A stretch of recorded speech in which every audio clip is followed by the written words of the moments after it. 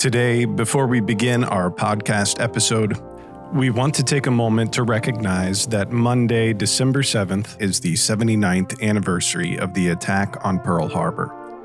We remember the countless soldiers and residents of Hawaii that were killed, injured, and emotionally shaken by this event that thrust the United States into World War II.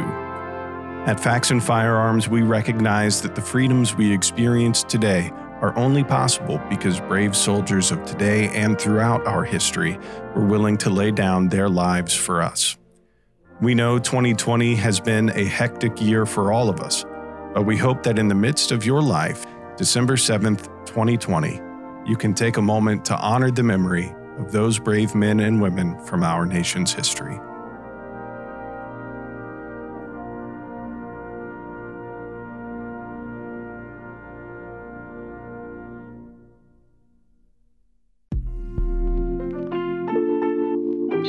Hi and welcome to Faxon Blog and Podcast.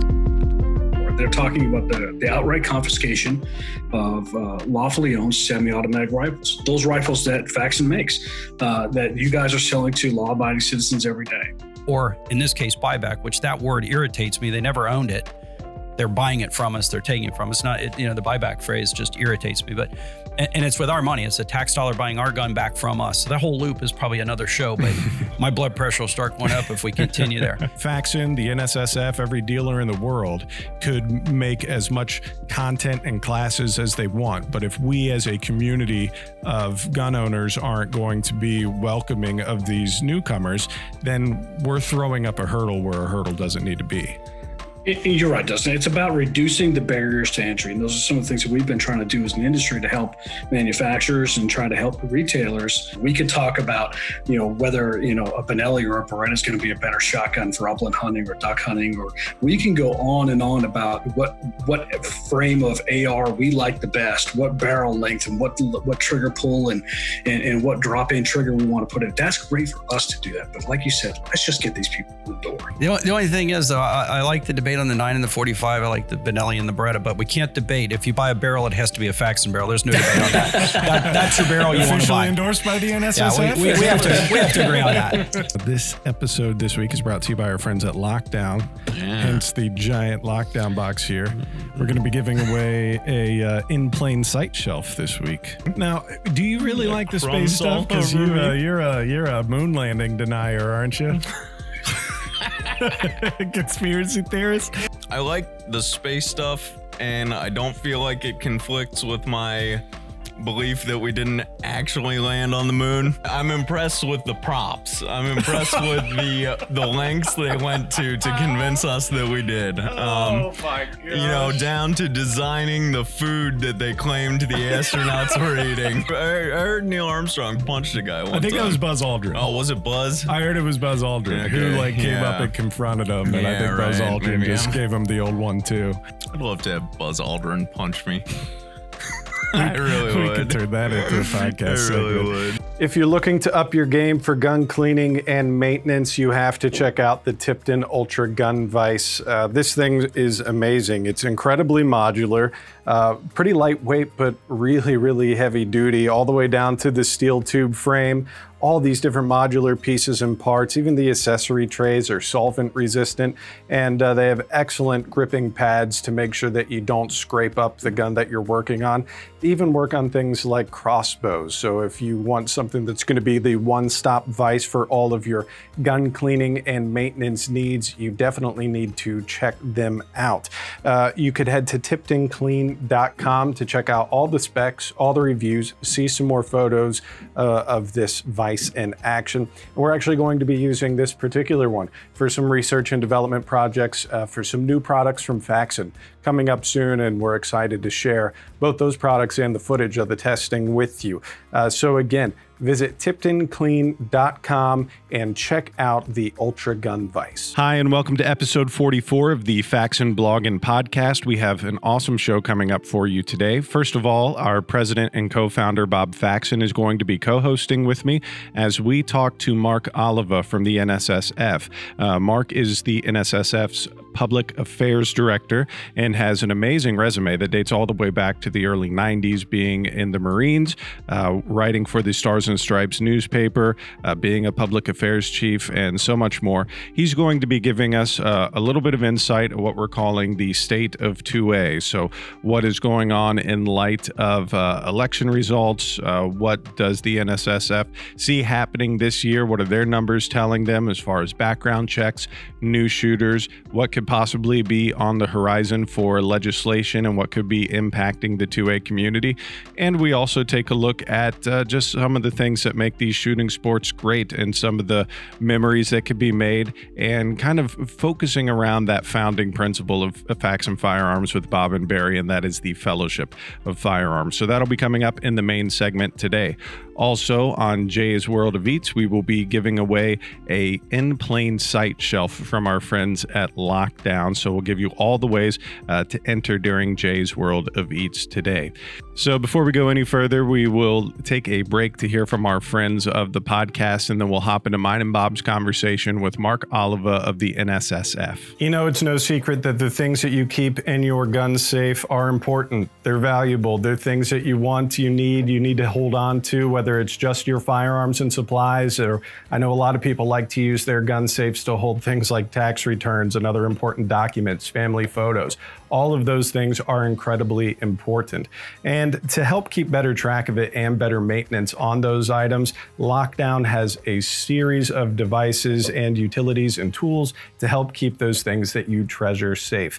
One of my personal favorites that we actually use here in the office quite a bit around our storage for cameras and lighting and things like that is just one of their dehumidifiers. Now, they have lots of other stuff. You may have already heard of the Goldenrod. You've heard a lot of stuff about the Lockdown Puck, which is a smart device to help keep your gun drawer, your safe, your tools, even your wine cellar safe, and checking up on the humidity and the atmosphere in those places as well. We did a great episode with Lockdown several weeks back that you could check out at factsandfirearms.com/blog, where we go through pretty much their entire product line and everything from the Lockdown Puck to dehumidifiers, to even things like, storage, rack shelving, things of that variety. Keeping your safe, keeping your gun room clean, organized, and protected.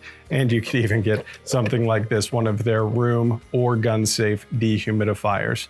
If you're looking to organize that space in your home, again, whether it's for your gun safe or just anything that you hold valuable, we'd recommend you go to lockdown.com. Well, as promised, Mark Oliva from the NSSF is on with us today. And also to my right here, Bob Faxon, our co-founder and president of Facts and Firearms, is with us for this special guest. So, Mark, thank you so much for joining us. Yeah, thanks, guys. I appreciate you having me. It's a real treat to be able to speak to you guys and to be able to speak to your listeners today. Excellent. Thanks so much. So just real quick, if you wouldn't mind just giving our listeners a background about who you are and what you do and how you came to be the public affairs director for the NSSF. Yeah. So again, I'm the public affairs director for NSSF. I get to talk to all the media, I guess, that sometimes most people don't want to talk to. So I get to talk to a lot of your outward facing media. I don't get an opportunity very often to talk to folks inside the industry like this. So this kind of really is a real treat.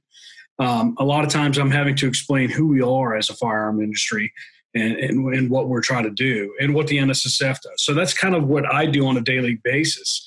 And we're trying to work those communications that are facing outside of the industry. I've been with NSSF just about 4 years, and I came here after 25 years working in the Marine Corps. It was a blessed time to be able to serve. I served both in Iraq and Afghanistan, multiple tours, and several other deployments before that. Those were my first shooting matches. So it was a great time, and I loved it. I loved my time in uniform. And when I was getting ready to finish up my Marine Corps career, I thought to myself, where do I've loved being able to do what I do in the Marine Corps. I want to be able to have a career that I love when I get out. I didn't want to go work for somebody who was just selling socks. I wanted to do something I really cared about. And I care about firearms. I care about our rights. I care about the outdoors. I enjoy being outdoors. So I had the opportunity to interview for this job, and they made me an offer here And so it's been a real treat to be able to work in this industry around people like this. And as well as I'm sure you guys know just as well as I do, our industry is chock full of veterans. So it was kind of going from one big gun club to another big gun club. And it really wasn't that hard of a transition to make because everyone kind of speaks the same language. Yeah, for sure.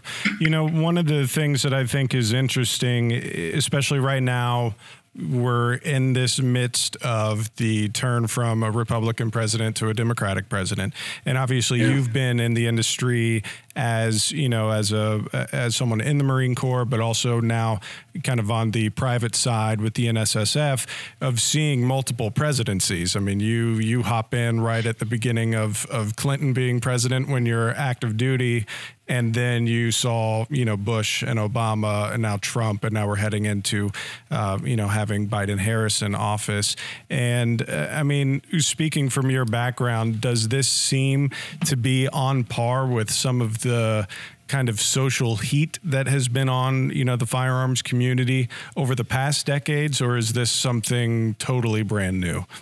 Well, there are some similarities that we can look back to, and there are some things that are a little unprecedented about this possible incoming administration, and we're keeping a very close eye on some of those. So to kind of look back, obviously we looked at, if you look back, even back to 2000, you had President Bush coming into the office, and at the time we were still under the assault weapons ban from 1994. That was a 10-year ban on the manufacture and sale of firearms to civilians, of these semi-automatic AR-15 style rifles. And it wasn't a complete ban, if we're going to be completely honest. It was those who owned them could still own them. There were certain models that were unavailable for sale. And then there were certain models based on cosmetic characteristics, which you could buy. And what we kind of see still lingering with some of that is what you will see like in New York. New York's compliant versions of their rifles, where you have monolithic stocks. You have certain cosmetic features that have nothing to do with the function of the firearm that aren't present on the rifle.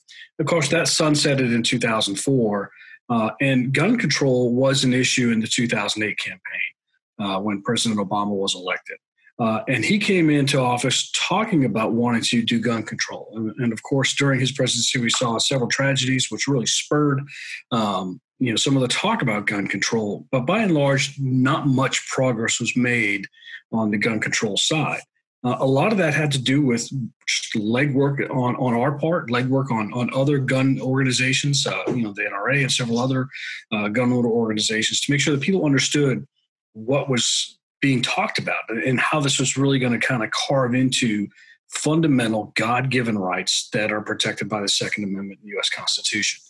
So if we kind of watch that pattern go forward into now, we've seen some of that. We saw a Hillary Clinton campaign on the platform of wanting to reinstate the 1994 assault weapons ban. She also talked about wanting to do universal background checks. And those were kind of the two anchors of her gun control platform.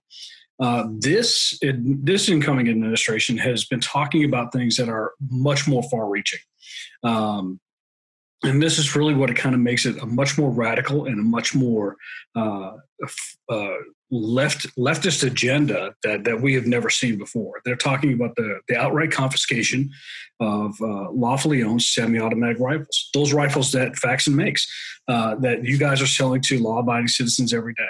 They will talk about wanting to confiscate those and through what they call a government buyback, which really is just fundamentally is a confiscation. Their alternative, if you don't want to have it confiscated, would be that you would register under the 1934 National Firearms Act, which would treat the semi-automatic rifle. And again, we're talking about technology that's over 100 years old.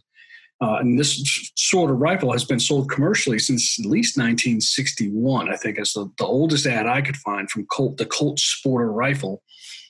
So, I mean, it's been on the market for, 50, 60 years, 70 years. So, I mean, that's what they're talking about, is wanting to buy these up. Our most recent production figures tell us that there are at least 20 million of these firearms that are in circulation today. And those production figures are actually about 2 years old, just because of the way the reporting cycle works. When manufacturers, much like you, are reporting your productions at the end of the year to the ATF, ATF takes all those numbers, crunches them back together, and then pushes those numbers back out. But we were able to just kind of update those. And we know that there's at least 20 million at 2018. So if we include 2019's numbers and, of course, the through-the-roof sales this year, we think we're pretty well north of those numbers. So we're talking something that is a 20 million, very commonly owned firearm, and we're talking about an administration that wants to seize that. And that's kind of just the tip of the iceberg of the things that this administration coming into office would want to do to the industry. So we are very concerned, and those things are kind of what separate this from other gun control efforts we've seen in the past. Yeah, for sure. Bob, now granted, you've had firearms as part of your and Barry's lives, for a long time, but, with firearms here starting in 2012, what has been that ebb and flow to you? Seeing this big spike we've seen this year, but when you're first coming to market in 2012 with the ARAC, did the social climate feel anything like this when you were first coming into the production game for firearms? It's interesting. I think we all have different perspectives, but first, Mark, let me thank you for your service. I didn't want to interrupt you earlier, but I deeply appreciate the sacrifice you and your family have made for us. And to cover the topic that we're talking about today, I think it's very appropriate to thank you. So that's first and foremost for me. But if we're speaking about the industry, to your point, the comments that are being made today, the aggressiveness of it, it's not even things that industry could use their agility and creativity to get around. It'll be very difficult for us to circumvent different bans, like you said, the thumb hole stock. There are things we could do to mitigate things in the past. But my concern as a manufacturer is I believe we're an agile company. I think we're very creative and innovative. It's one of the things we lean on. But with the things that I'm hearing in the news, if they even go in that direction, I don't know how we manipulate our products to stay ahead of the curve. I think some of the things I've heard are very definitive. And I think working angles and being creative and being more agile than the government is not difficult. But if the rules are too stiff and the requirements are too drastic, or in this case, buyback, which that word irritates me. They never owned it. They're buying it from us. They're taking it from us. The buyback phrase just irritates me. But and it's with our money. It's a tax dollar buying our gun back from us. So that whole loop is probably another show. But my blood pressure will start going up if we continue there. But the draconianism of these thought processes and the outward statements that are being made truly concern me. They truly concern me. And I don't think it's a political issue where you can have a little tea-social discussion and debate pros and cons. I think this is drastic. I think the consequences of a negative issue under these topics is significant. And what I really bothers me is when I hear people speaking, and I assume their heart's in the right spot. I definitely don't agree with them, but I'm hoping their heart's in the right spot, trying to do a safe thing. But the reality is they're not contemplating at all the consequence. They're not contemplating the negative consequence of taking your rifle from you after 25 years in the Marine Corps and saying you can't have that to defend yourself and your family. There is a whole nother discussion that needs to be had. This is single-sided, blind, and draconianism as far as I'm concerned. Very concerned. Yeah. And Bob, you're right. And one of the things that we've been trying to do over the past few years here at NSSF predates my time to coming in, but I certainly agree with it, is we've been trying to make sure that people understand that the firearms that you're making and the firearms that I carried while I was in the military are two different firearms. I carried what is truly an assault weapon. It is a rifle that was capable of 3-round automatic burst or fully functional automatic fire by use of the selector lever. The AR-15s that I own now are semi-automatic rifles. It's capable of safe, or it's capable of one round expended for every squeeze of the trigger. So this is where we see this misnomer coming from the other side, where they're trying to purposely conflate the firearms that I use based on cosmetic features and the firearms you produce based on cosmetic features with those used by the military. And it's a scare tactic. And they're inviting those who may not be as familiar with these firearms as you and I to make that comparison and to make that natural draw just because these firearms look similar. Yeah. And we've really trying to been on a campaign to make sure people understand that these are lawful weapons to own. These are lawful firearms to own, that these are lawful uses of these firearms when you're using for recreational target shooting, if you're going to use them for hunting. And I use my AR-10 for hunting. I use my AR-15 for hunting. And if you're going to use these for self-defense in the home, and they actually are very effective firearm frames to be using for self-defense. We've seen this time and again. I agree with you. And I think the definition of these is the way they, in the past, the government can dehumanize certain countries or ethnicities to facilitate a war. And there have been terms, Jerry's, Nazis, et cetera, that have been used so that a human being can feel more comfortable in having to do what they have to do. And you could probably relate to that being in the military. But now they're taking these firearms and they're trying to lump them in with something they're not, so that the average person on the middle of the fence says, oh, of course, that doesn't make sense to me. I would argue that too. But they're dehumanizing, or they're changing the face of what you're actually talking about of being banned and making it look like something else. And it's not right. It's not right. To me, it's just it's a campaign of ignorance that they're promoting. Well, and Mark, one of the things that, we talked, we did a couple of shows leading up to the election with some folks from like Dan Zimmerman from The Truth About Guns. We had Sean Maloney from Second Call Defense on. We had our own sheriff here in in Butler County, Ohio, Sheriff Jones on the show. And we were just trying to look at what the official platform for Biden and Harris stated.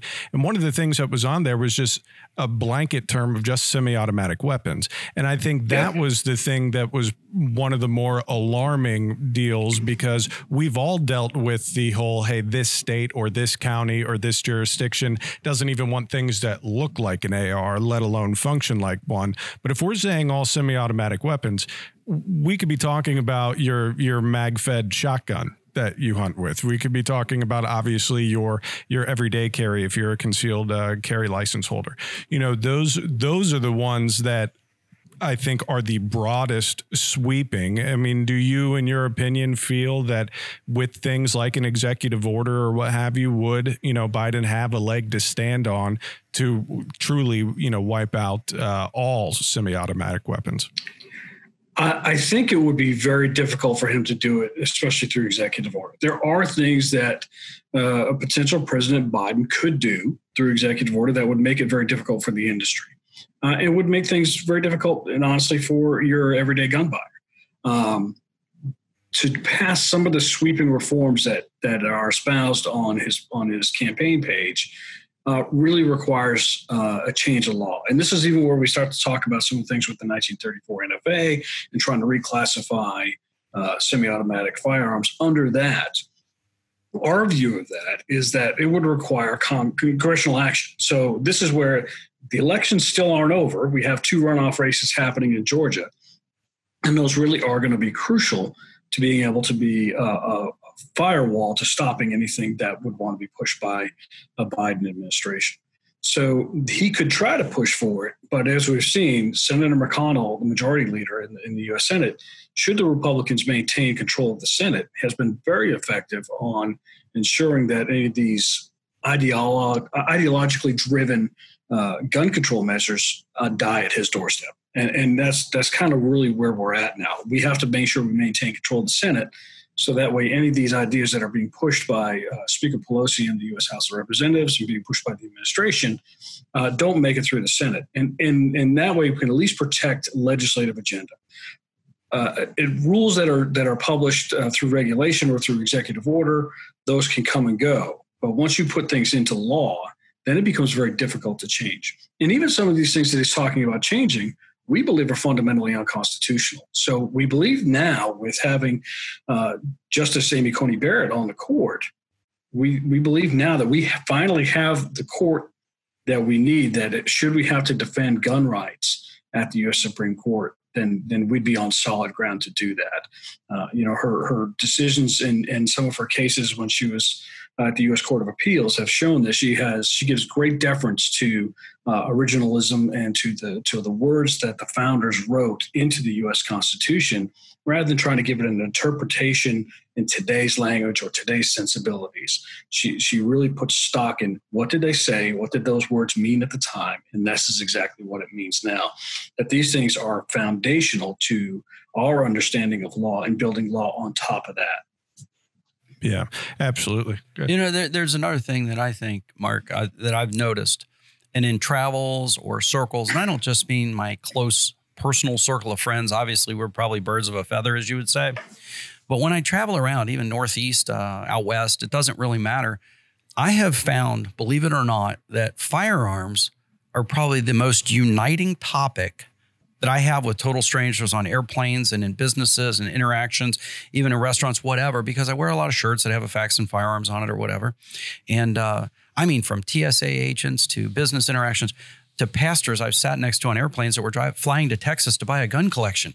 And I literally have seen, I get the volatility of the topic, but I don't see it as polarized as Democrat, Republican, North, South, East, West, or racial. I find this actually to be an incredibly uniting topic. And I've had positive experiences with my interaction with people. And I am amazed at the number of people who now own, new owners, want to own. And I can tell you in years of interactions, I can't think of any negative interactions with people that were gun-related topics. And I've met a lot of different people from a lot of different backgrounds. So when it goes to passing these things, I hear the saber rattling and I hear the volatile topics that they're throwing out. In the bottom of my heart, I still rest in the fact that I believe this is a uniting topic. I believe it is a core component of America. I believe there are a lot of veterans like you out there that are incredibly passionate about this topic. And I don't meet the people that are against these things in my typical day. So that leaves me somewhat encouraged that, no, this is really not going to happen. But when I see the news lately, there's a lot of things I didn't think would happen that are. So I still have a high degree of concern. I think it's a super serious topic, but that's where I get my peace of mind is the people I've met and how common it is. And Bobby, you're not wrong. And if we look at the background check figures, which of course is what we monitor to see kind of the health of the sales every month, we can see that through the end of October. We're hoping today we'll see December's numbers come out. Or rather November's numbers come out. But through the end of October, there were 17.2 million background checks for the sale of a gun so far in 2020. That broke every previous record that we had ever had. The best year we had previous to that was 2016, another election year, and there were 15.7 million background checks for the sale of a gun. So we shattered that record at 17.2 million. Still 2 months to go, which are usually kind of our healthiest months when it comes to sales because of the holidays, people buying as gifts, people saving up for the sales, wanting to make sure that they can get that firearm that they want before the end of the year. We did a retail survey because we wanted to understand as we saw firearm sales were really spiking in the spring with the onset of the COVID pandemic, the lockdown orders, the rioting and looting that was happening. We kind of wanted to understand, well, who is the market? We want to be able to tell you as manufacturers, tell the retailers, this is who your market is. We did a survey of our retailers, excuse me. What we found was that 40% of the people buying guns today are women. We found that the largest demographic increase of any demographic group was among African Americans. And that was a 58% increase from 2019 to 2020. But here's the most probably, I wouldn't say shocking, but most revealing figure was we estimate that 40% of the people buying guns today are first-time gun buyers. They were on the fence. So at 17.2 million, 7 million of these people are buying a gun for the very first time in 2020. And the interesting fact, we kind of talked about some of these anecdotes and meeting people like this. I actually had the opportunity to work a little bit with Bill McGurn. Bill McGurn is a writer for the Wall Street Journal. He's on their editorial board. He's a frequent guest on Fox News. Bill McGurn was also a speechwriter for George W. Bush. Bill McGurn is in his late 50s, lives in northern New Jersey, and Bill actually wrote a column. We talked about it, and then he published his column a little bit later, Confessions of a First-Time Gun Buyer. And Bill grew up the son of an FBI agent, had been around guns his whole life, but in his world growing up, it was either really good guys who had guns or really bad guys who had guns. He never felt the need to own a gun until this year, until he saw what was happening around him and that his safety for him and his family really depended upon himself. So he made that decision that he was going to literally vote with his wallet and get off the fence and buy a gun and make sure that he could provide for his own safety and the safety of his family. That has been done more than 7 million times so far this year. And that really has shifted the dynamic of everything. And I've been trying to tell media that I talk to, that's not just a shift, that is a tectonic shift. It changes the entire game field now that we're talking about. That just kind of what you're saying, Bob, is that when we're having that conversation about firearm ownership, there has been a radical shift in where people believe 7 million people last year could talk about gun ownership as a theoretical idea. Well, now it's existential to them. Now they have gone from being able to talk about it at a cocktail party to now talking about it. I made this decision. There is now a firearm in my home. I made that choice to be able to be my own first responder and provide for the safety of my family and do that in a responsible and legal manner. So it really is a big change. Yeah, and I think the data, if you really look back, even our first episode of this show earlier this year, which is kind of poetic, we started this in February, right before it all got real hairy, but we were looking at, who is a gun owner and kind of diving into the stereotype and reminding people that even though there's reasons for stereotypes, that's really only the tip of the iceberg as far as gun ownership goes. Looking at that historical data, even as, early as like 2008, when people were polled by Gallup or Pew or whomever, there were all these folks who, ascribed themselves as Republican, all these folks who described themselves as Democrats, and there's a huge wide swath, in the middle. And what you find in that is a lot of people who weren't gun owners were simply saying, it's not that I'm against it. It's just like your example, it's just I haven't had the felt need, or it wasn't really in our house growing up. So it's not like I, brought one along with me when I moved out. And now what I think people are seeing is a felt need. You go back to the beginning of the pandemic. You go back to the beginning of all the rioting and looting when we're talking about police response times are going to be lower or higher, rather. And then also the fact that, the defund the police movement started coming about. And now people are like, okay, this need is here. And to your point, a lot of folks for the first time, us included, we were getting emails and stuff asking about, hey, do you do contactless door delivery? And it's like, no, that's not how buying a gun works. There is more to it to legally purchase a firearm than what, popular culture has led you to believe, especially in places, like Chicago or LA County or what have you. We're pretty good here in Ohio. I think we get to exercise our 2A rights a little heftier than most, but there's still background checks that need to go through. There are still the transfers that have to go through from your online retailer to your local FFL back to you. There's a lot more to it that I think people are finally getting their eyes open to. It just, will that be enough of a push forward for, future legislation, be it at the local or federal level? You're right. And we saw some of this anecdotally happen, especially in some of those stricter gun control states as the surge in purchases was happening. We were hearing from FFLs, and I literally spoke to one retailer in California who said that he had customers standing at his counter and they were standing there peeling off $100 bills saying, what is it going to take for me to be able to walk out with this firearm today? And the FFL telling them, get out of my store right now. The state law is I can't transfer this firearm to you until 10 days after you fill out all the paperwork. I'll put it on the shelf. You come back in 10 days and I'll give it to you. But they couldn't understand why. They said, listen, I've never had a parking ticket in my entire life. Why do I have to wait? I'm not a criminal. Well, these are the people that you elected that put these laws into place. And I think some people are starting to realize that these laws don't do anything to reduce crime. In fact, all they do is punish you as a law-abiding gun owner, but don't address the problem of criminal misuse of firearms at all. So we'll see as people start to go in, how they're going to react to that. And if we look at the elections this year, of course, I've seen some of the other side. Well, if Biden, in fact, is declared the final winner of this when the Electoral College meets, then obviously gun control is a mandate. And I would argue that didn't happen. And if we look at the congressional elections, all predictions were that the House was going to gain more Democratic seats and that we were going to see a possible flip of the Senate. When in fact, we didn't see that happen. We saw a gain of nearly 20 seats of Republicans in the U.S. House of Representatives. So that mandate was actually covered. We saw some very vocal pro-gun candidates win office. And I think right off the top of my head, you look at Congresswoman-elect Boebert out of California, out of Colorado. She owns a restaurant called Shooter's Grill. She was on camera talking about the fact that she wants to make sure she keeps herself armed and safe around her community. And that was one of the campaign platforms that she was talking about as she was going forward. And now she's actually petitioning Capitol Hill Police to be able to make sure that she can carry her firearm inside the U.S. Capitol while she's there. The only place in the U.S. Capitol a member of Congress can't carry a firearm is actually on the floor of the U.S. House of Representatives or on the floor of the Senate. And so she's trying to make sure that she can be able to exercise her Second Amendment rights as a member of Congress when she's sworn in January.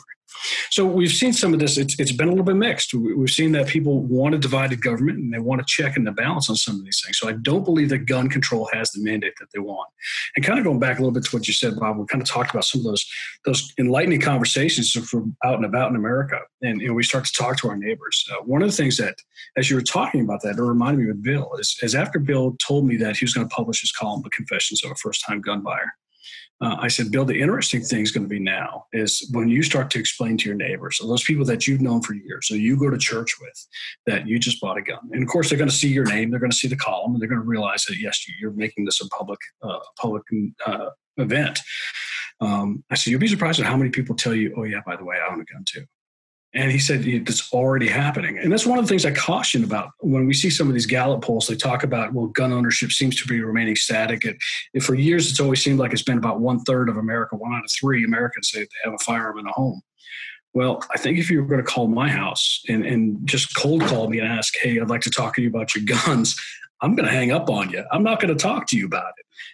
So I think a lot of gun owners self-select out of these surveys, and because it is a private matter, we don't want our information to be out there because, one, we don't want our families and our homes to be a target for crime. But two, the Second Amendment is a fundamental right that the government doesn't have a need to interfere with. And so we're going to be a little bit protective of that right. And we want to make sure that we're not going to allow others to exploit that. So I think firearm ownership is kind of like what you're saying, Bob. It's a little bit more common than some people realize. I think a lot of people are just very quiet about it. Yeah. I think I want to go back to maybe something that was mentioned earlier, and it is all the new gun owners, all the new gun owners. And being part of an industry, and really this is a question I'll throw to you. When I look at the amount of new gun owners and the sense of security they're trying to purchase in a box to say my family is now safe, it concerns me at that level. I believe that it's very critical that people go out and practice. I think especially with a pistol. The ability to be proficient with a pistol is a perishable skill, in my opinion. Certainly is with me. And I know ammunition is at all-time high, which is another upsetting fact. But one thing I do want to say, as a manufacturer, it's not just a very glorious thing that we're over ecstatic about selling a lot of guns. That's really not, because the derivative of it is not always pure. The fear that people have in this country shouldn't even be there to begin with. The reality of them owning the firearm absolutely is. Them wanting to purchase it, I'm all for. I hate the fact that they're so motivated by what they see in the news. It concerns me. The second thing is, I think a lot of people buy that firearm, they put it in their dresser, and they say, oh, I'm safe now, I have a gun. And the first question I would ask them is, when do most things happen that you would be worried about? At night. Do you have a flashlight near your gun? Is it safely secured in your home? These are things that I bought the gun, I get one check mark.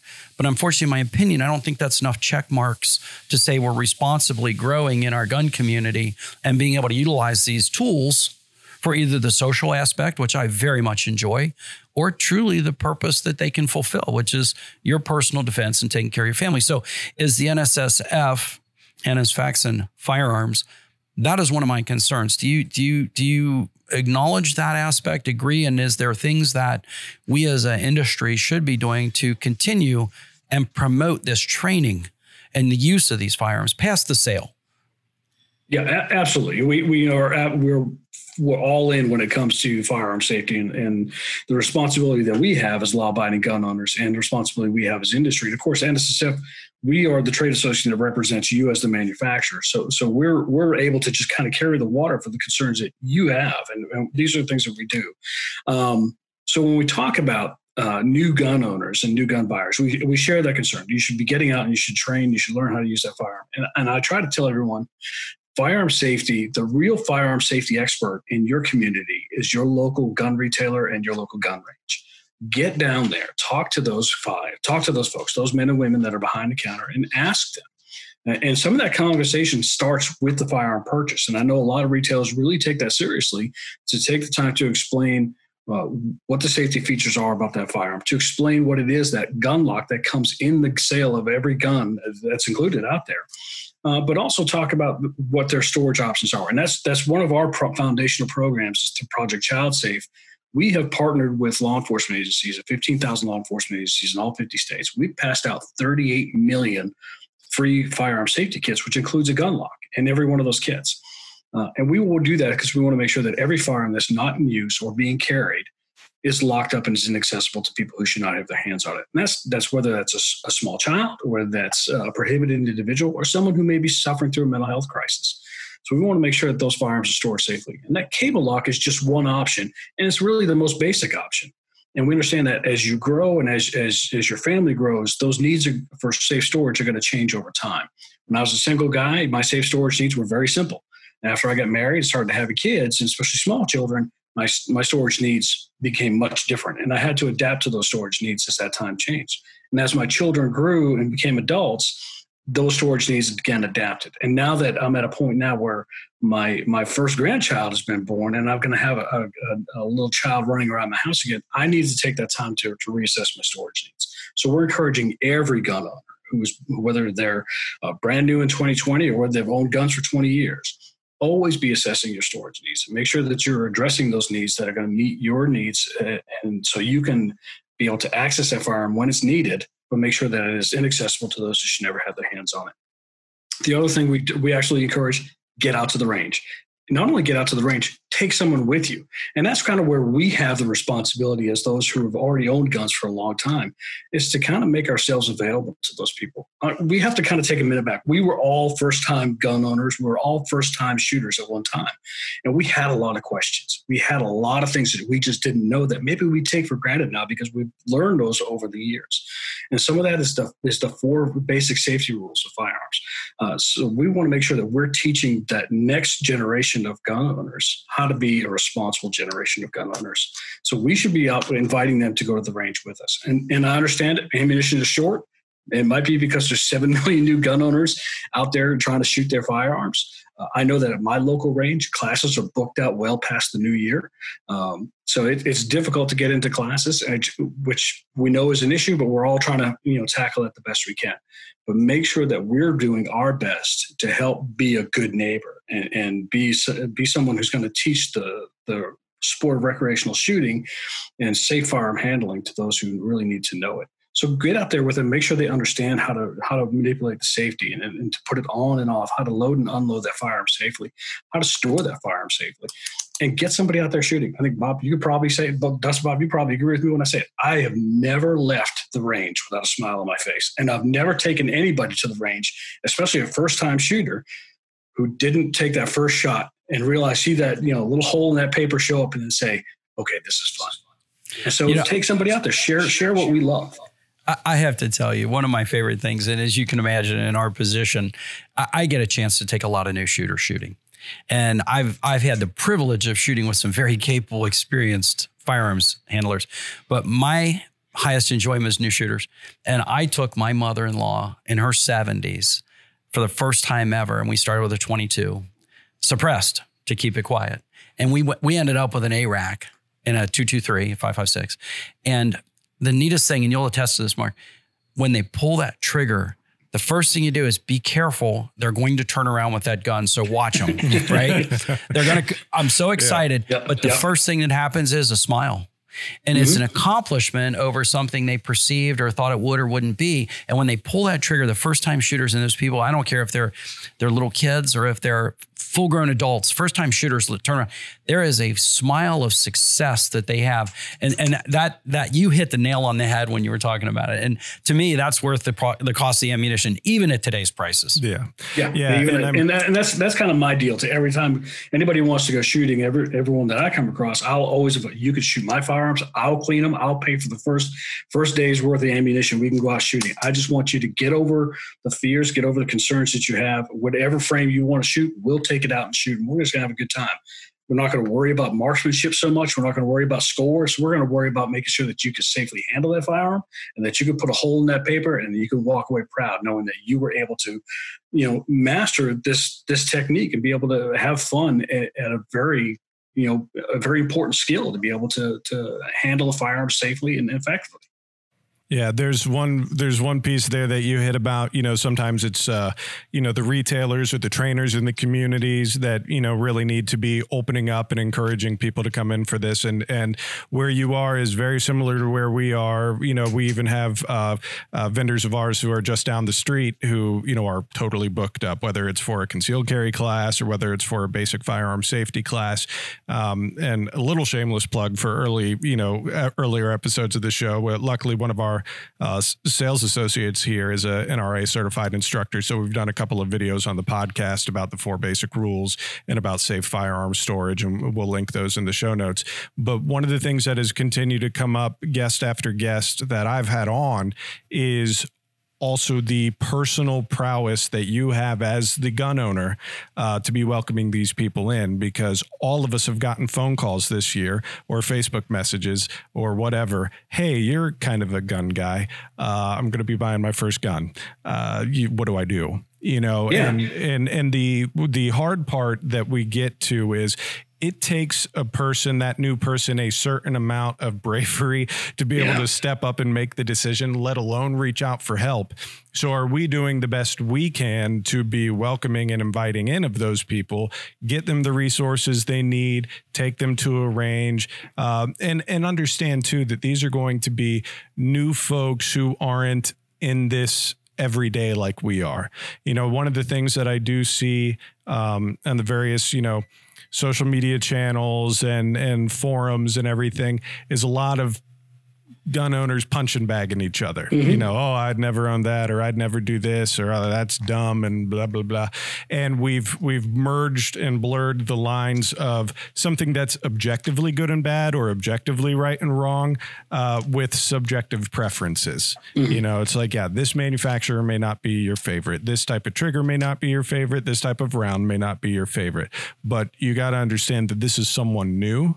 You want to get them into something that's going to be reliable and safe to handle, but there's going to be a lot more wiggle and gray room as they get acclimated, because like you said, we were all first-time gun owners at one point, and over time you develop your tastes and preferences, whether that's for your home defense gun, your hunting gun, your concealed carry gun, and that is a little bit of my concern. Have we as a community, because Faxon, the NSSF, every dealer in the world could make as much content and classes as they want, but if we as a community of gun owners aren't going to be welcoming of these newcomers, then we're throwing up a hurdle where a hurdle doesn't need to be. You're right, Dustin. It's about reducing the barriers to entry. And those are some of the things that we've been trying to do as an industry to help manufacturers and try to help the retailers be able to make themselves a little bit more accessible. It's why we created National Shooting Sports Month every August to get people out to the range, invite somebody new, and challenge us gun owners to grow another recreational shooter or grow another hunter and replace us down the road. But you're exactly right. When we talk about being inviting, my wife and I like to have the joke of I call it the "Hey Little Lady" complex. My wife's also a former Marine, so when we walk into a retailer or we walk into a range, pretty much people could size me up fairly quickly, but they don't size my wife up fairly quickly and don't realize that she grew up in Texas. She grew up around firearms. She was also a Marine. She's very familiar with shooting as well. So I kind of harken it back. When we lived in South Carolina, we were getting our concealed carry permits there, and she had an instructor who she was using my 45, my 1911 to go through the class. And the instructor in that class looked at the 1911 and said, it's a lot of gun for a little lady. And we just kind of laughed about it. She's like, I'll be okay. She outshot everybody, including the instructor, when it came to the live fire portion of the class. So he naturally made an assumption that, well, here's a woman who is first-time shooter, can't handle a 45. It's a big round. Well, she kind of knew. She just let her work do the talking for her. But again, it's one of those things that we can easily turn somebody off, but that kind of attitude. We can have the 9mm debate and 45 debate all day long. We could talk about, whether, a Benelli or a Beretta is going to be a better shotgun for upland hunting or duck hunting, or we can go on and on about what frame of AR we like the best, what barrel length and what trigger pull and what drop-in trigger we want to put in. That's great for us to do that. But like you said, let's just get these people in the door. Don't even worry about that background noise. Just invite them. Just buy the first box of rounds for them, invite them in, and remember what it was and how exciting it was to be invited to go to shoot for your first time, whether that was with your dad or your mom or was with your neighbor or an uncle. To be able to step into that world and be welcomed into that was huge for us. And we need to make that just as exciting for those who are trying to come into being a firearm owner or a recreational shooter today. So it really is on us to, how do we want to be perceived? And I want to be welcoming. So maybe it's not the best time to throw out the Molon Labe tattoo, but maybe it's a good time to say, hey, listen, don't even worry about it. I'll take care of it. You can shoot my gun. I'll buy the first box of rounds. And when we're done, I'll buy you lunch too. Yeah. The only thing is, though, I like the debate on the 9 and the 45. I like the Benelli and the Beretta, but we can't debate. If you buy a barrel, it has to be a Faxon barrel. There's no debate on that. That's your barrel you want to buy. Officially endorsed by the NSSF? Yeah, we have to agree on that. The rest of it, fair game. Fair game. Yeah, I do. I think that's huge. It's going to take these people, and it has taken these people a lot of bravery and humility to be able to ask a question. And we got to make sure that we're not making people feel bad, for asking a question. And, some people, I equate it to like getting your first car. Some people get a freaking awesome first car and they want to keep it forever. They're sad they sold it or wrapped it around a tree. And some people like me get a junky first car and you never want to have it or see of it again. And the same thing could happen with a gun. You get your first gun. Maybe that is the one that you love forever and you hold it dear and it is a family heirloom, and others might be, yeah, that made sense then, but that would be a mistake now. For my needs, my tastes, my preferences, it isn't exactly kind of what I've grown to get used to or be comfortable with. And so making sure that we as a community, as much as some of us like to be grizzled and set in our ways on it, there's a whole new wave of people here that are going to help encourage that the Second Amendment lives on and thrives on like it should. And really, we need everybody we can to be living life that way. Yep. And there's another aspect of the rifles too. I think that you mentioned it, your first shooting experience, whether it's your dad, your grandpa, you're taking your kids, or that whole experience is priceless to me. And I've had a lot of those opportunities. Really, really a big deal.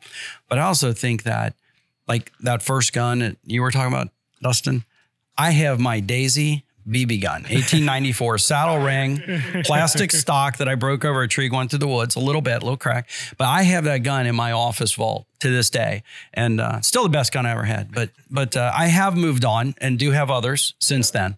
But there is a fondness to that, and guns are one of those things where you not only can enjoy, but they hold their value typically. I'm not trying to say they're an investment, but they're not the dumbest place in the world to put some money that you can enjoy, have fun, fellowship with that item, and really not have a hugely depreciating item typically. So as far as the financial responsibility of guns and where you buy them and should you buy one, should you buy 5, 10, it's a personal issue, but it's not like you're wasting the money either. And then if you can take that tool or that device and share it with people and have those priceless memories, to me, it's no different than a boat or any other thing where people say, you're building memories, right? You're building memories when you camp. You're building memories when you're outside. You're building memories when you hunt. And when I talk to people, the neatest thing I hear is they say, yeah, that was my dad's gun. My dad gave me that gun, or my grandfather had that gun and my dad gave it to me. You wouldn't believe the number of stories that go through like that. So and this is not a plug, but I think when gun companies, including us, do make a firearm, our whole attitude is that is a generational device. That is not a disposable commodity. And we should be building and engineering, all the industry should be building those things to be handed down to grandkids. And that's a silly thought when you open it the box, because nobody thinks about 40 years from now when you take that new gun and shoot it. But in reality, how many times does that happen? And I think that's one of the coolest things about it, and what happens is when you talk to a person who's been given a gun by someone they care about, their grandpa, this is my dad's gun, my grandpa's gun, the value, the sentimental and the personal value of a piece of metal, a device that's non-human, the memories that it brings back becomes priceless. And you can hear it in their voice when they talk about it. So when you talk about supporting the shooting, sporting community and the benefits of it, look, we can, with the news, it's pretty easy to go into the topics of why people are buying guns. I get it. And I believe they should. I think they should definitely have the right. But I also think that on a normal day, there's so much good to talk about with firearms and guns and pistols and shotguns and hunting and rifles and the things you can do with them, the people you do it with, and the times that you share are literally priceless. And that's what the best part, I think, what we make. And God forbid, if you use a product that we make or anyone else makes, you may someday need it for its design purpose. And I am totally for having it when you need it. As I said, I'd rather have it and not need it than need it and not have it. But my bent is that social side. My bent is the memories you make with firearms. You're right. I mean, and I'll give a few examples because they're not your competitors, Bob. I have in my gun safe a shotgun that belonged to my wife's grandfather. It's a Montgomery Ward shotgun. Montgomery Ward. Who even knows these days that Montgomery Ward used to sell shotguns? How about Sears selling Tommy guns? Yeah, right? Yeah, get them in a catalog. I have my dad's Winchester 30-30 lever action rifle, classic, which is so old. It's before they had the crossbar safety. So, and I have my own 30-30, which has that safety. But to have my dad's rifle, the one that he harvested deer with, that to me is really cool. And I like to be able to take that gun, even if all I do is just see, even if I don't see a deer, just to have that gun in the woods, to know that my dad carried this gun into the woods when he was out hunting, is something that I enjoy. Now, the guns I'm buying today look much different than the guns that my dad and my grandfathers bought. But those are guns that I'm going to give to my son and my grandson someday. My daughter's going to have those guns. They're going to be able to carry those legacies forward. And I want them to have those same kind of warm memories. The fact that I'm shooting with suppressors now is a little bit different. The fact that I'm shooting with optics that just weren't available when my dad was out hunting. The technology has changed, but the use of these firearms still remains the same. And I want them to be able to have those same kind of memories. So it means the world to me to be able to have those in my safe and to be able to use those firearms when I'm out in the woods. But it also means the world to me to know that when I'm buying a new firearm, it's just like you said, I'm thinking that this isn't just a firearm that I'm going to use. This is a firearm that someday I'm going to give to my children and they're going to give to their children. I'm holding on to a .22 rifle that was from my wife's other grandfathers, and they've both since passed away. But I've got a .22 rifle that belonged to him that I've told my daughter, all I'm doing is I'm just a caretaker of this rifle. That someday when your son is old enough, this is his rifle. And then we'll go learn to shoot this rifle together. So those are the kind of legacies that you build. One of the greatest things I was able to do, my grandson was born last year. He's just over a year old. I bought him his lifetime hunting and fishing license in the state that he's in. And I took my son-in-law out. He harvested his first deer this past year. So it was great to be able to have that memory. My son-in-law loves to fish and wants to be able to hunt. So I was able to kind of bring him into the world of hunting. He owns a few firearms of his own. And now I know, and I've told him, I said, as long as you are able to enjoy the outdoors with your son, that's what I want for you. And I want him to have his license to be able to do that for the rest of his life. So you're building into those generations that are coming behind you a love and appreciation for the outdoors, love and appreciation for the resources, and a love and appreciation for the freedoms that we all enjoy as Americans. Well put. Well put. Yeah, I think you showcased the topic right there. Well, before we get going, where can people find out more about the NSSF and what you guys have going on and some of those resources that you were talking about earlier? Sure. So at nssf.org, you're able to go on and see what we offer. Again, we are a trade association for the manufacturers, manufacturers, ranges, retailers, some of your distributors, and some of your actually outdoor writers belong to us as well. They're part of our membership.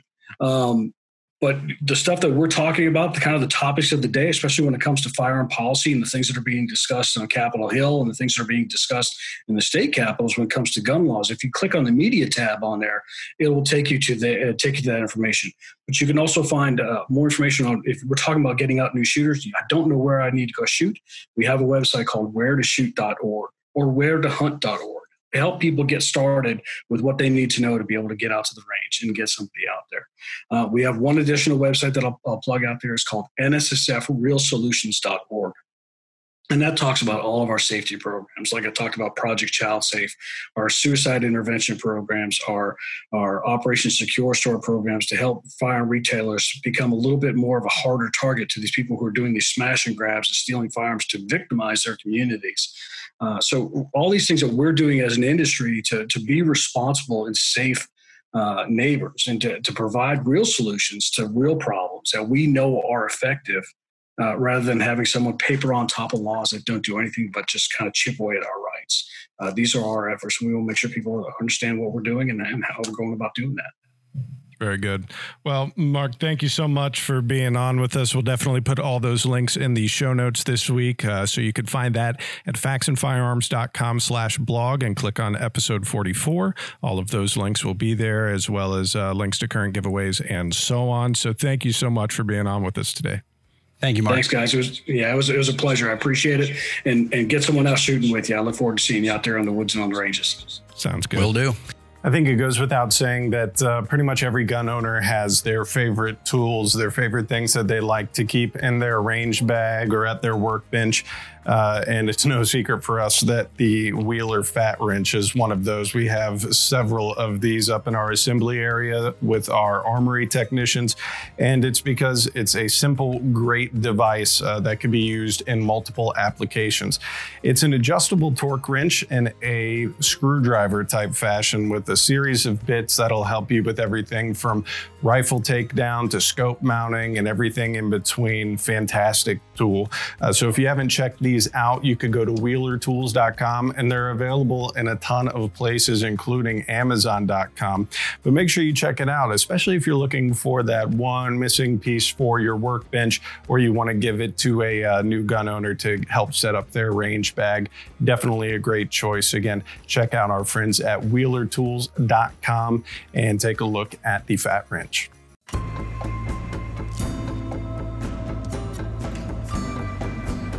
Well, welcome back to another installment of Jay's World of Eats. This episode this week is brought to you by our friends at Lockdown, hence the giant Lockdown box here. We're going to be giving away a in plain sight shelf this week, Jay Bird. I like having a little divider in between us, Dustin. Yeah, it's just for COVID safety. Yeah, right. But I don't just know. So I don't have to look at you. That too. You disgust me. I know you probably put like a little post-it on your screen when you rewatch these, just right over my face. Right over your face. But one of the in plain sight shelves, these things are awesome. They just masquerade as a regular shelf in your house, but they have pegs and things inside. You could store valuables, your firearm, what have you. Works really great with the Lockdown puck or even by itself. This particular one is in a plain white finish, which they say is easily paintable if you want to paint it to match your interior. But if you're looking for some more storage options, we totally recommend you check out our friends at Lockdown. Their website is right in the show notes of each episode. So make sure you check them out. Visit faxandfirearms.com/blog and click on episode 44 for all the ways to enter for the in plain sight shelf. I think I may need to get those so I can hide some precious snacks around the house. Some precious deep sea treats from beyond. Not till June. And I'll just tell her I installed new shelves, but don't explain that they're every time you hidden press compartments. Them, yeah, you press it and the bottle of MSG comes out, light shining on it. Right, I can hide all my precious snacks from her. It's a really good idea. Solid idea. Yeah, solid. Very solid. Yeah, very. Well, Jay, Thanksgiving went well for you. Yeah. This is our first show back after the giving of thanks. Yeah, it was good. It was good. We cooked to-go meals for the whole family, which was actually more difficult than cooking dinner. Yeah. Because you got to portion and package. You have to portion and package, and we gave people like pickup time. And, when they're at the house, you can just tell them, hey, dinner's not ready. Wait another half hour. But when you tell them, hey, come over between 3:30 and 4, you better be ready between 3:30 and 4. Yeah. Especially for your family, right? Yeah, right. So demanding. So that was it was a little trying, but smoked a turkey. It was very good. Very happy with it. Yeah. Made some delicious stuffing. Brussels sprouts. Very good. Yeah. Stuff like that. Well, we all hopped on the train because we got excited this year after smoking the turkey for the Thanksgiving special. So I think me, you, and Ryan Faxon all smoked and turkeys. Pat. Oh, did Pat? Oh, that's right. Pat Murphy did too. Yeah. So we a bunch of us smoked turkeys on our various grilling devices. Thanks again to Camp Chef for hooking us up for the Thanksgiving special for that. Don't forget, you could go to faxonfirearms.com/blog and click on Thanksgiving, because all the stuff we put on there is going to be good for your Christmas gathering as well. So yeah, I saw in Pat sent me a picture of his, or maybe it was on his Snapchat story. Who knows? He doesn't send me pictures. Who am I kidding? His Camp Chef has a nice little blanket for it. Yeah, he told me about that for like when it's really cold or whatever outside. It helps keep the heat insulated. Right, and it sort of looks fun, like when you put a vest on your dog. Yeah, it looks a grill koozie. Yeah, it's wearing like a little vest. So that's awesome. I was pretty impressed with that. That is very impressive. Yeah, a little vest. Yeah, well, don't forget to check out our friends at Camp Chef. They are with us on Expert Voice. So if you are kind of in that outdoor space, or your military law enforcement, you're looking for discounts on products from everything from Faxon to Camp Chef, make sure you check both of us out on Expert Voice. Take our little training modules. I believe that's where Pat commandeered his Camp Chef stuff. So make sure you check that out. So Jaybird, what do you got in the old snack sack today? Dustin, my snack today is a plug to get me an invitation somewhere. Okay. So I have a sort of MRE. I have a civilian packed MRE, right? So it doesn't get the nice super thick brown bag, and it's it doesn't have some of the cardboard boxing in it, but otherwise I think it's pretty similar. This is, I don't know if this particular one is or not, but hopefully made by Warnick, a company in. One of your cameras just die on me, Dustin? I think your close-up camera might have died on us. This is really this is just typical. You give me a close-up camera without batteries. I just got done recording with Bob, and it's been a long day. I feel slighted. I'm still going to stare at it. It's probably dead. You're probably filming over there, and I'm staring at this. No, that one's going. All right. So anyway, Warnick, Cincinnati company, one of the major producers of MREs. I want a tour. Yeah. I want to go to Warnick. So we're going to tag Warnick. We're going to send them the podcast. Hello, Warnick. I don't know if this is yours. I hope it is. I really hope it is. But I really want to tour the MRE factory. That sounds fun. Yeah. So I don't know that we're going to eat all this because this does have some serious calorie count, and it is now after lunch, and Jay's on the downward I ate a spiral. bunch of stuffing and turkey for lunch, so I don't know that I'm actually gonna get to the chili mac here, but I thought maybe we'd eat some snacks out of it. Dustin, don't eat this. This is the flameless ration heater. Is that the thing like you mix with water or whatever it gets hot? Yeah, exactly. A little sleeve to put in. Very exciting items. I love the plastic they use. I really wish everything came with this really nice thick plastic. Yeah. It's really so it could survive the elements of your pantry. Right. So we got chili mac, a spoon, got some salt. Not on my camera that's out of batteries. Whatever. Moist towelette. I really like moist towelettes. That's Whoever great. invented moist towelettes, that's off. We'll tag you too. Tootsie Roll. Ooh, apple jelly. Apple jelly sounds pretty good, doesn't it, Dustin? That does sound good. crackers, just regular crackers. And a Pop-Tart. And a Pop-Tart, which my wife did say I wasn't allowed to share with you, Dustin.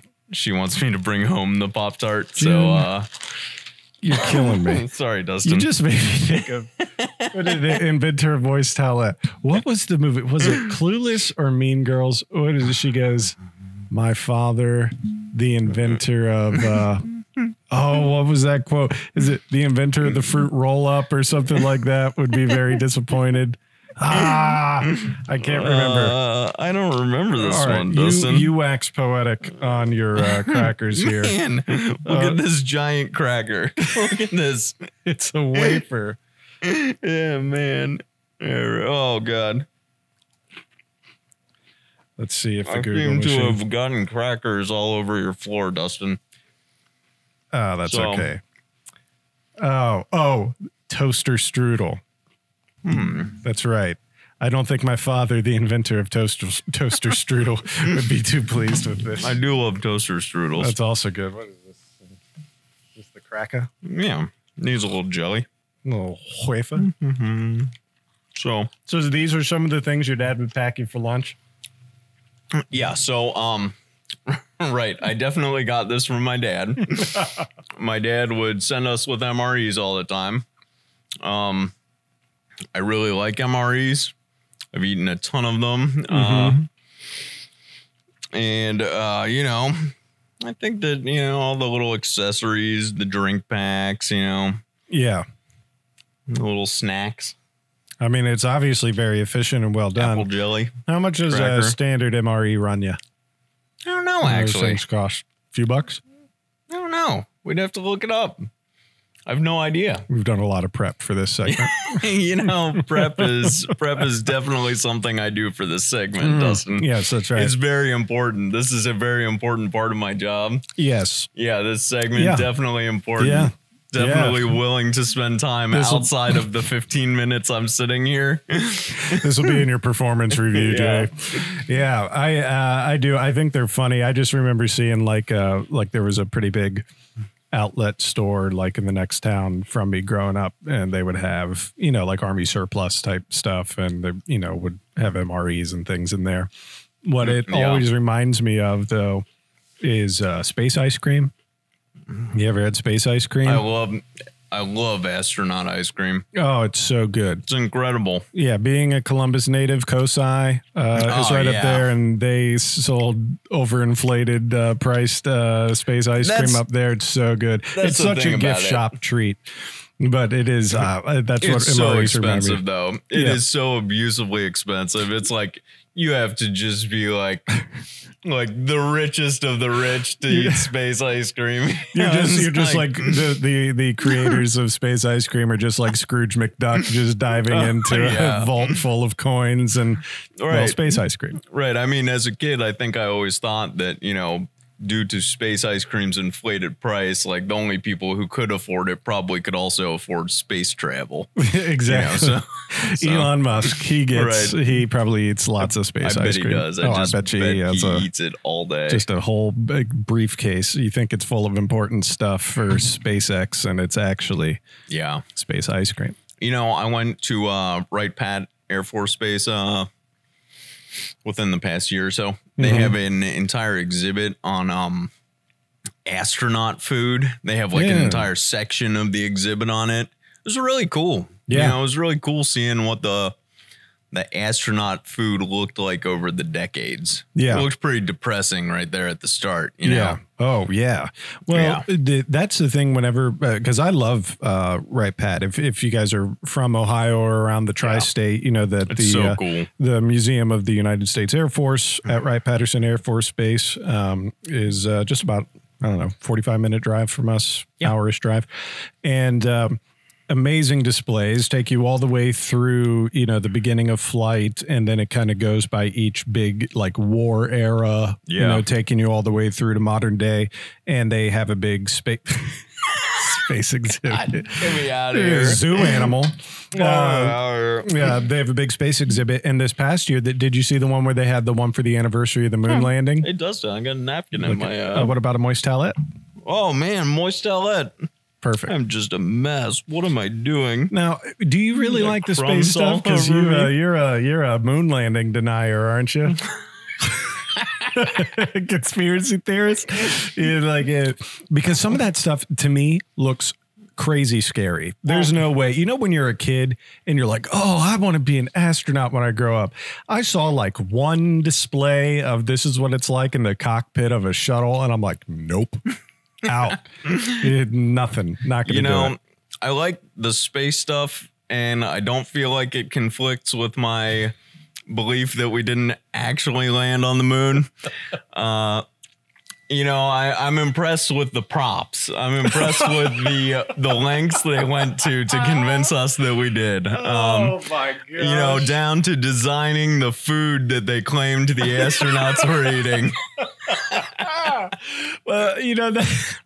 Well, is this because you grew up in Cincinnati and Neil Armstrong's down here, or was, and you kind of have I already punched a guy one time when they said something to him about it. About Neil Armstrong? I heard Neil Armstrong punched a guy one time. I think that was Buzz Aldrin. Oh, was it Buzz? I heard it was Buzz Aldrin who came up and confronted him, and I think Buzz Aldrin just gave him the old one too. Yeah.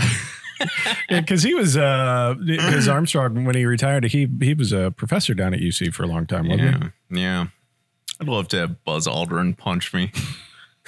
I really would. We could turn that into a podcast. I really would. That's right. So MRE manufacturers, we want to call, right, Pat? We want to call Buzz Aldrin.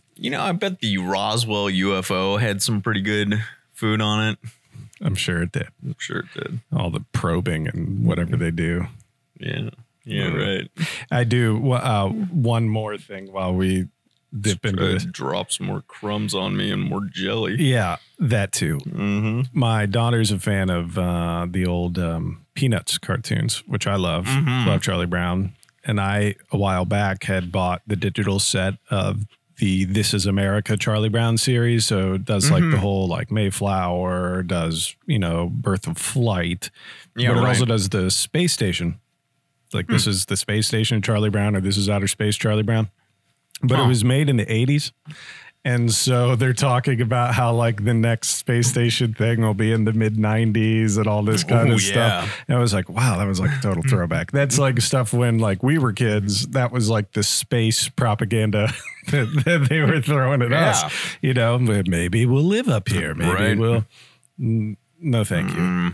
Did you ever see Interstellar? I don't. Right. No interest. No interest to live in some giant orbiting bubble. No interest. I think I'd live on Mars. If they sent a colony ship out there, so it was like a one-way voyage, I think I'd do it. I would not. Have fun. I'll email you if that works. Yeah, that may work. That may work. I don't know exactly. I'm not exactly up to speed on the technology. Email on Mars. Email on Mars. Maybe Google will know. Maybe Google will know. Can you email Mars? All right. Very good. Well, hopefully you enjoyed that debauchery. Lockdown. Don't forget we have a Lockdown in plain sight storage shelf that is ready to be given away. Just go to faxandfirearms.com/blog and click on episode 44. These things are legit. I mean, seriously, they look so nice. Yeah. They could store all kinds of stuff, keep things secure out of the way. You could secure your snacks, your highly coveted snacks. Yeah. And so make sure you check them out. Links to their website also in the show notes this week at faxandfirearms.com/blog, episode 44. Nice. Indeed. For those of you who have been watching the podcast for a while, you may know that we had Ryan Donahue from Crimson Trace on for one of our episodes to talk all things optics and red dots and some of the exciting things that CT has coming up. But I just wanted to share one of my personal favorite products of theirs, and that is their Railmaster Pro, the CMR 204. So not only is it a tactical light, it's also a laser, and it has all of the industry-proven technology that Crimson Trace has been known for so many years. But they're not just limited to things like lights and lasers. They've made a big splash in the electro-optics game, whether it's looking at something like a traditional rifle scope, or maybe even their new battle optic, which you may or may not have seen in some TV shows and movies recently. They have a lot to offer. So Obviously, you're going to be seeing some more stuff of Crimson Trace popping up with us here at Faxon Firearms. You may have even seen it staged on our limited edition Mustang rifle that came out in the spring of 2020. Again, lots of cool stuff from them, just like the CMR 204 or anything in their Rail Masters series. We would encourage you to check them out at crimsontrace.com. I think their product headline says it best: ring steel, not your ears. If you haven't checked out episode 27 of the Faxon blog and podcast, we actually spoke to Jared from Caldwell Shooting about some of their extensive line of hearing protection and accessories. One of the things that they sent out to us was a set of their EMAX Shadows. And the nice thing about the EMAX Shadows is not only are they excellent ear protection for the range or for training, or even when you're just mowing your lawn or working with power tools, but they also are a Bluetooth headset. So if you're into earbuds and power beats and AirPods and all that kind of thing, you can still get great stereo sound, dual microphones, and device control, all right here from the Shadows. And again, when you use those foam tips, you also get a 25 dB noise reduction rating as well. So if you're out on the range all day, you're working on a project in the garage, you want to listen to music, you still need to take calls, that sort of thing, no need to be taken on and off the giant muffs. You could just have a pair of Shadows in, and you can find these over at caldwellshooting.com. And don't forget to check out our whole episode about hearing protection with Caldwell at faxonfirearms.com/blog. Thank you for joining us this week. We hope you enjoyed today's episode. If you did, we would love for you to hit that like button, hit that subscribe button on your favorite video or podcasting app, and we'd love for you to share the show with your friends. Don't forget that you could find all of the apps that we're on, all your favorite podcasting apps, at faxonfirearms.com/blog. Click on any one of our episodes to get all the links to the various apps that you can find us on. As always, we would love to hear from you. If you have questions you'd like to hear on air, guest suggestions, or topic suggestions, please feel free to email us at podcast@faxonfirearms.com. And don't forget to enter into this week's giveaway again to win an In Plain Sight shelf from our friends at Lockdown. All you have to do is go to faxonfirearms.com/blog and click on episode 44. Again, we hope you enjoyed today's show, and we look forward to seeing you next week. We want to extend our deepest gratitude to military, police, first responders, and more by saying thank you with special pricing and discounts on all Faxon products. Here's how you get started. First, you'll head on over to our website, faxonfirearms.com. From there, you'll want to click Support and Guardian Purchase Program in the drop-down. Then you'll see the instructions on how to get started, so let's just walk through those. First, you'll want to register for an account on our website. If you've already bought something from us on our website before, then this part's already taken care of. Second, you'll want to send a copy of your credentials or some reasonable verification of affiliation to customer service at faxonfirearms.com. We get a lot of emails where people are like, hey, will this count? Will this ID count? Will this VA card count? Chances are, yes, a lot of them will count, but make sure you attach an image or a copy of that verification to the email before you even ask customer service. That way they can expedite the process for you. As soon as the account has been created or updated, we will send you an email letting you know that you're ready to go. The discount will be available anytime online when you go to your shopping cart. If you have any more questions, please email customer service at faxonfirearms.com.